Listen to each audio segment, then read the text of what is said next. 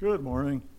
As usual, I am nervous. And good morning, Danielle. I don't know if you noticed, every time I get up here, Danielle moves further back. She doesn't mind if I'm up here as long as I don't say anything. So, and I know Brandon kind of has similar feelings, but if you ever listen to one of the messages he records where I'm up here, you'll find minutes that are cut out of the tapes, and kind of take, those of you that remember Nixon, the Nixon tapes, he kind of does a similar type thing. But anyways, I need to thank Eric. Eric kind of helped me get through this. I knew he followed me, so I bothered him a few times yesterday, texting, and picked up the phone and called him, and he helped me a ton, so thanks. Just part of my nervousness. Well, Easter, Resurrection Sunday, you guys know I like astronomy, should say that Easter is the first Sunday following the first full moon that's after the vernal equinox. So we had the vernal equinox was March 20th, full moon happened to occur on that same day, and so last night we had our first full moon after the vernal equinox, and then today's the first Sunday. It's almost the latest Easter you can have. There's a few days later is about it, but anyways, that's just a little background there. Okay, we're all kind of doing something different. I'm not really giving a message. I'm just going to talk about the week leading up to today, Easter, Resurrection Sunday. And I don't know, the more I got into this, I kept getting sidetracked. There's so much just in this week.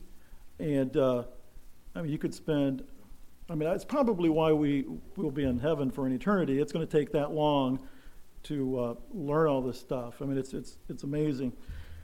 So I'm just going to run kind of through a timeline. I'll read some scriptures, but there's just so much out there. So last week was Palm Sunday, or Passion Sunday. And we know that that's when Jesus had a triumphal entry into Jerusalem. And that's, so much of this is mentioned in all four Gospels. Jesus rode colt of a donkey into Jerusalem. And as he was riding in, the crowd would lay down their cloaks and palm fronds, so Palm Sunday. So I'm going to read a little bit about that. So from Matthew 21, starting verse 7, and they brought the ass, even the colt. Sorry for that word there. And they brought the ass, even the colt, and put their clothes on them, and he sat on them. And a very great crowd spread their garments in the way. Others cut down branches from the trees and spread them in the way. And the crowds who went before and those who followed cried out, saying, Hosanna to the Son of David. Blessed is he who comes in the name of the Lord. Hosanna in the highest. And that was actually a fulfillment of prophecy. If you go back to Zechariah 9:9, I just wanted to read that. It says, Rejoice greatly, O daughter of Zion. Shout, O daughter of Jerusalem. Behold, your king comes to you. He is righteous and victorious, meek and riding on an ass, even on a colt, the son of an ass. So he rides into Jerusalem. That night, he returns to Bethany. So that's kind of Palm Sunday. Then Monday, or Holy Monday, they left Bethany, Jesus and the disciples, going back to Jerusalem. And you might remember the story where Jesus curses a fig tree because it didn't have fruit. And I think for that particular fig, they think it probably should have at that time. It's then on that same Monday that Jesus goes into the temple and clears it, like the money changers and stuff. And that's mentioned, Isaiah. You go back to Isaiah and Jeremiah, mentioned there, prophesied. After all that happened on Monday, Jesus returned back to Bethany. That's where they were staying. Tuesday, or Holy Tuesday. It was amazing to me as I was sitting there looking at this timeline, what Jesus did on Tuesday. I don't know how anybody Jesus could do it. The amount of teaching and just all that he did on Tuesday. So they're returning back to Jerusalem, and the disciples note they see the withered fig tree, and you could talk for months just on that, the fig tree, what it could mean. Throughout the day, there's just numerous parables, and you could go through and you could try to list them all, discourses, incidents. Just all this happens on Tuesday. It was on Tuesday that he gave the Olivet Discourse on the Mount of Olives. And then that night, they returned back to Bethany.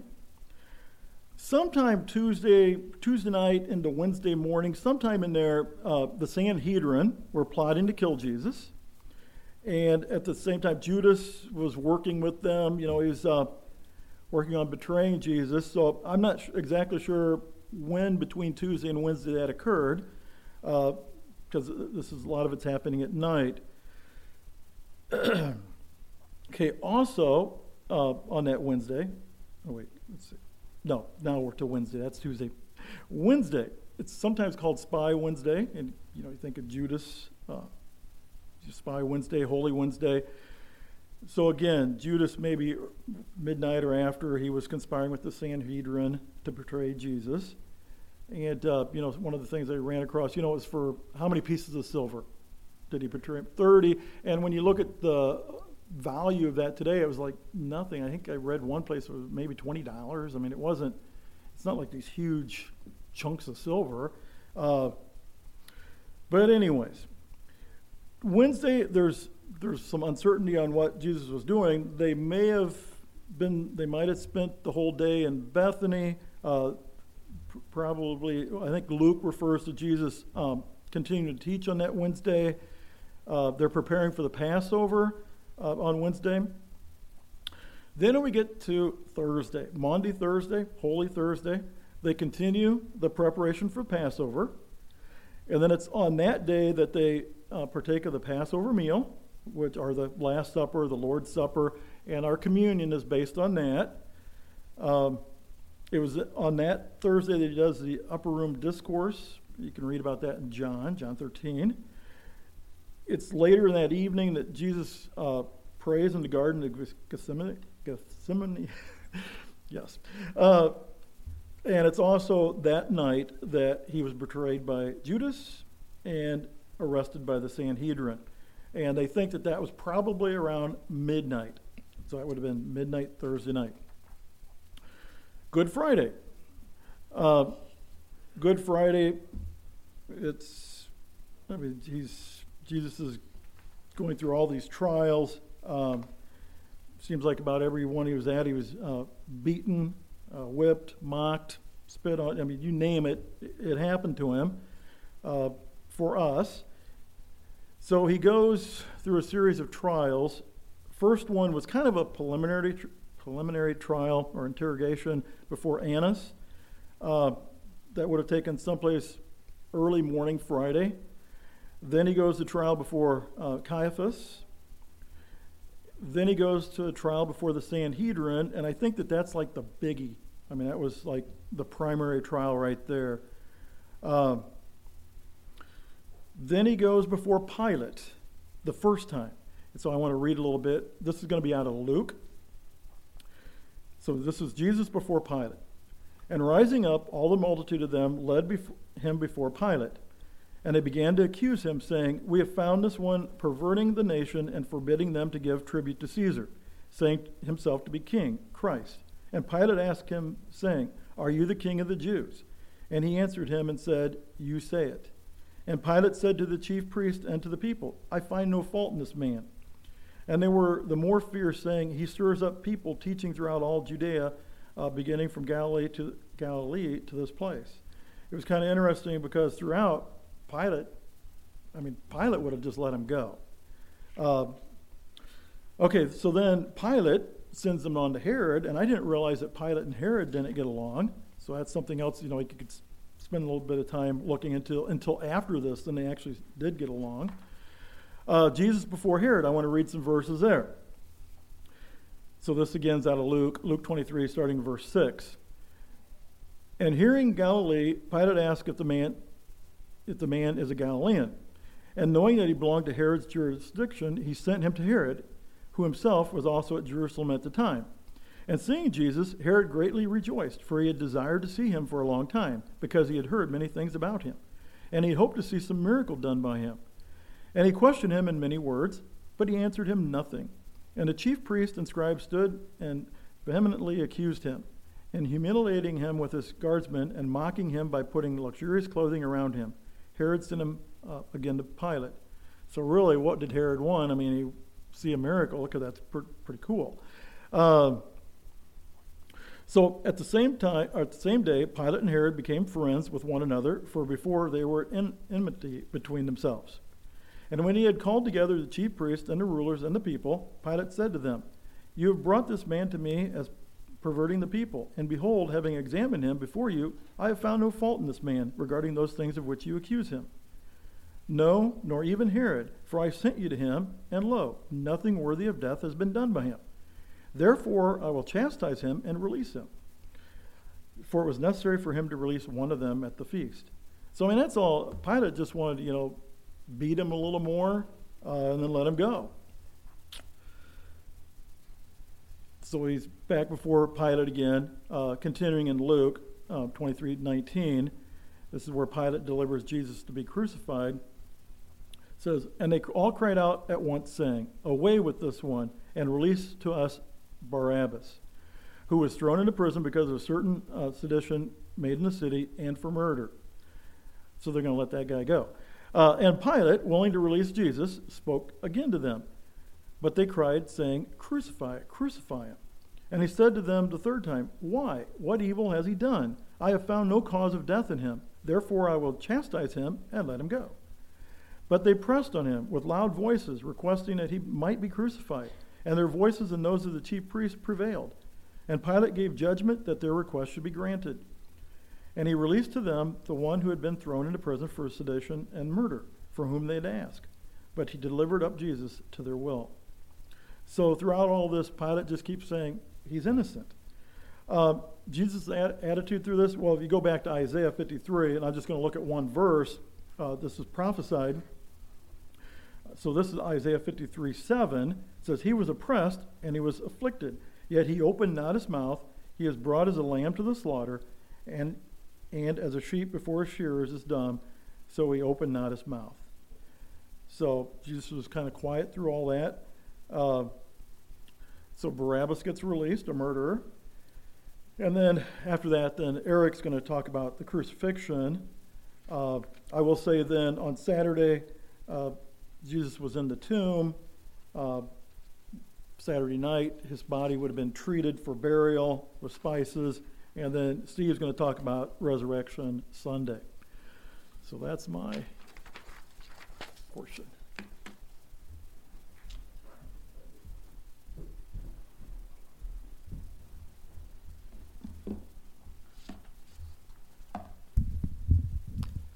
I'm going to be reading the account of the crucifixion from the Gospel of John. It'll be in John chapter 19, beginning halfway through verse 16. John 19, halfway through verse 16. "So they took Jesus, and he went out, bearing his own cross to the place called the place of a skull, which in Aramaic is called Golgotha.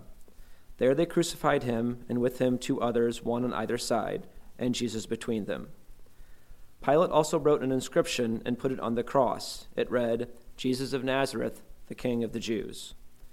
Many of the Jews read this inscription, for the place where Jesus was crucified was near the city, and it was written in Aramaic, in Latin, and in Greek. So the chief priests of the Jews said to Pilate, 'Do not write the King of the Jews, but rather, this man said, I am King of the Jews.' Pilate answered, 'What I have written, I have written.'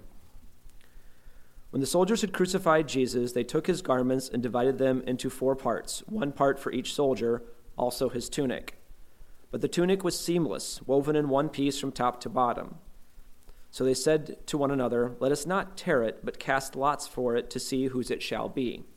This was to fulfill the scripture which says, 'They divided my garments among them, and for my clothing they cast lots.' So the soldiers did these things, but standing by the cross of Jesus were his mother and his mother's sister, Mary the wife of Clopas, and Mary Magdalene. When Jesus saw his mother and the disciple whom he loved standing nearby, he said to his mother, 'Woman, behold your son.' Then he said to the disciple, 'Behold your mother.' And from that hour the disciple took her to his own home. After this, Jesus, knowing that all was now finished, said, to fulfill the scripture, 'I thirst.' A jar of sour wine stood there, So they put a sponge full of the sour wine on a hyssop branch and held it to his mouth. When Jesus had received the sour wine, he said, "It is finished." And he bowed his head and gave up his spirit. I'd like to focus on what John records in the gospel as what Jesus actually spoke from the cross after he was crucified. Different gospel accounts talk about different aspects of the crucifixion and what Jesus said on the way to Golgotha, where he was crucified, and things that he said while he was on the cross. But I'm going to focus on just a couple of small phrases that John focuses on that Jesus shares and Jesus says while he's being crucified. In verse 26, Jesus says to his mother, "Woman, behold your son." And in verse 27, he says to John, his disciple, "Behold your mother." Even under great pain and near death, Jesus upholds the commandment to honor your father and your mother. Although it is not explicitly stated, Mary, the mother of Jesus, was almost certainly widowed, likely in her late 40s, early 50s, with little or even no means to care for herself, especially in the culture of the time. Jesus entrusted her to the disciple he loved, John, who was the author of this gospel. Here Jesus is hanging on the cross, would have been hanging there for a number of hours, having taken on the weight of the sin of the world, very much near death, perhaps minutes away from his death. But he wants to make sure his mother is being cared for. And he asked John, who in the Gospel of John always refers to himself as this disciple whom Jesus loved. He never refers to himself by name. But he asks his disciple John to care for his mother so that he knows she will be cared for. In verse 28, Jesus says, "I thirst." And in verse 30, Jesus says, "It is finished." Jesus knows that all is now finished. He says, "I thirst." Here he accepts the wine. If you study the scriptures, you'll notice that Jesus is actually offered wine mixed with myrrh when he gets to Golgotha before his crucifixion.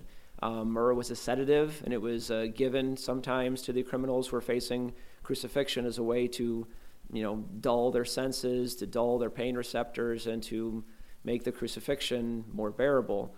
Jesus had refused the wine mixed with myrrh as the sedative, so just so you're not confused there. So that was before he was crucified.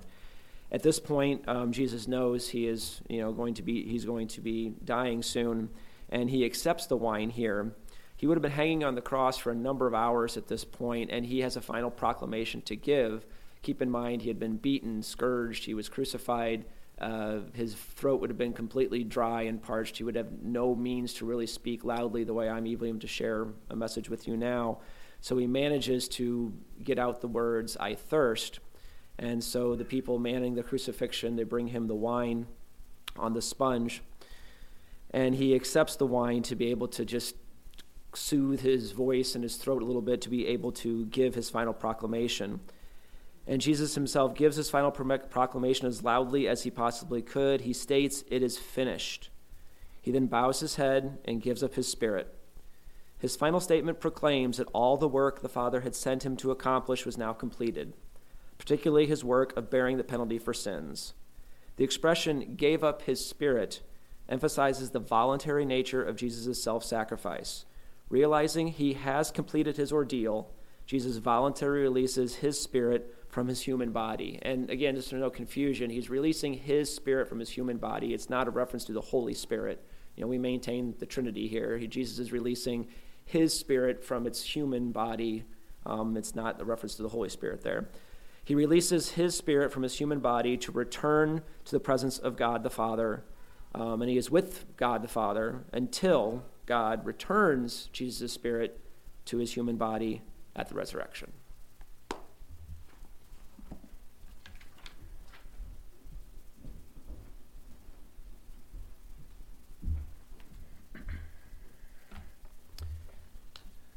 And now the reason why we're all here. Not because no. Because without the resurrection, we would not be here right now. This building would not exist. Okay? Jesus lived, he died, and if that was it, we would not be here today, gathered together to celebrate the resurrection. Okay? And that's an important fact, because There have been other people throughout history that said lots of things in terms of, I will do this, and this will happen, and I'll prophesy this. And Jesus is really the only one that followed through with all of it and its truth. So that's awesome. I'm going to read from Matthew 28. I would like you to read with me. So let's put eyes on that. 28, 1 through 10 in the book of Matthew. I'm not going to read the other four Gospels accounts of the resurrection, but I'm going to identify all the similarities between the four and then talk about why are we here. So Matthew 28, 1 through 10. Now, after the Sabbath, toward the dawn of the first day of the week, Mary Magdalene and the other Mary went to see the tomb. And behold, there was a great earthquake, for an angel of the Lord descended from heaven and came and rolled back the stone and sat on it. His appearance was like lightning, and his clothing was white as snow. And for fear of him, the guards trembled and became like dead men. But the angel said to the woman, "Do not be afraid, for I know that you seek Jesus who was crucified. He is not here, for he has risen. And as he said, come see the place where he lay. Then go quickly and tell the disciples that he has risen from the dead, and behold, he is going before you to Galilee. There you will see him. See, I have told you." So they departed quickly from the tomb with fear and great joy, and ran to tell the disciples. And behold, Jesus met them and said, "Greetings." And they came up and took hold of his feet and worshipped him. Then Jesus said to them, "Do not be afraid. Go and tell my brothers to go to Galilee, and there they will see me." It's the first day of the week. The women, two women in this case, are the first to see the empty tomb. There's an angel, and an amazing spectacle there, I'm sure. They were awed by it, by his presence. Jesus is not there. He's risen. They are instructed to go tell the disciples, and then Jesus appears. If you read the account of Mark, it's also the first day of the week. There's also women that are the first to be there to tomb. Actually, there's three in that account. There is an angel. The angel does say he has risen. He is not here. Go and tell the disciples, and then Jesus does appear to Mary. In Luke, it's also the first day of the week. There's women. There's angels. He's not there. He's risen. They're told to go tell the disciples. They do. Jesus appears. In John, it's the first day of the week. There's women. Actually, one in this case, it's Mary. There's angels. Jesus appears. It's a very consistent message. But each one gives us slightly just different nuance that just is so actually beautiful when you look at it. And I want to focus on one of those in particular, and that's Peter. To answer the question, why are we here right now? Let's look at Peter. Because if you think you've done something terrible, or if you stand here right now thinking you're not deserving of God's grace, look at Peter. Okay? I encourage you, let's do that now, to understand grace and redemption. So, first of all, Matthew, Mark, Luke, and John all record Jesus' foretelling of Peter's denial, and they give an account of Peter's denial. All four of them do that. But there's only one, and it's in the book of John, that gives the last act of that story. And if we didn't have that last act, we don't have that clear picture of Jesus totally redeeming Peter. Okay, so all four of them say, Jesus foretells, Peter's going to deny me. And Peter's like, no, I would never do that. I would die before I deny you. And then all four accounts say he denies him 3 times. All right? And if it just ended there, we wouldn't have this. So in Matthew 26, 30 through 35, Jesus foretells of Peter's denial. In Matthew 26, 69 through 75, Peter denies Jesus, and you see that in all four. Then in John, I'm going to turn to John. I want you to look at this with me too. John chapter 21. It's just so beautiful. John chapter 21, verses 15 through 19. When they had finished breakfast, Jesus said to Simon Peter, "Simon, son of John, do you love me more than these?" He said to him, "Yes, Lord, you know that I love you." He said to him, "Feed my lambs."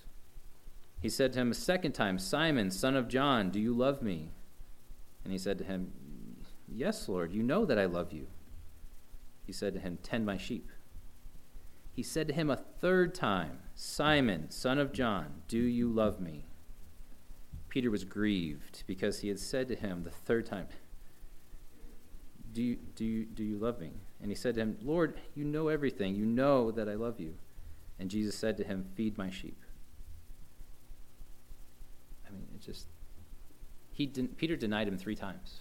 In this amazing comeback story, Jesus says, do you love me? Do you love me? Do you love me? 3 times. And Peter has to state to Jesus 3 times, I love you.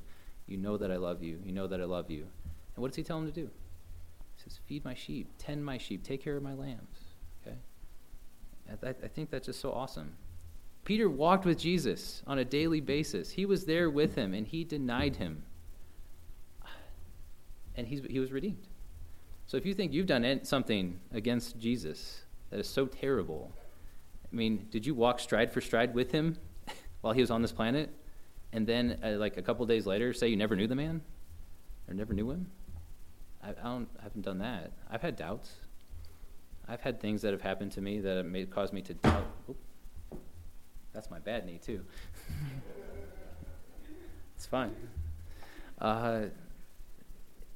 Things like that. You get hurt. This happens. Oh, why did this happen? But I haven't done that. Since I believed in Jesus, I've never denied him.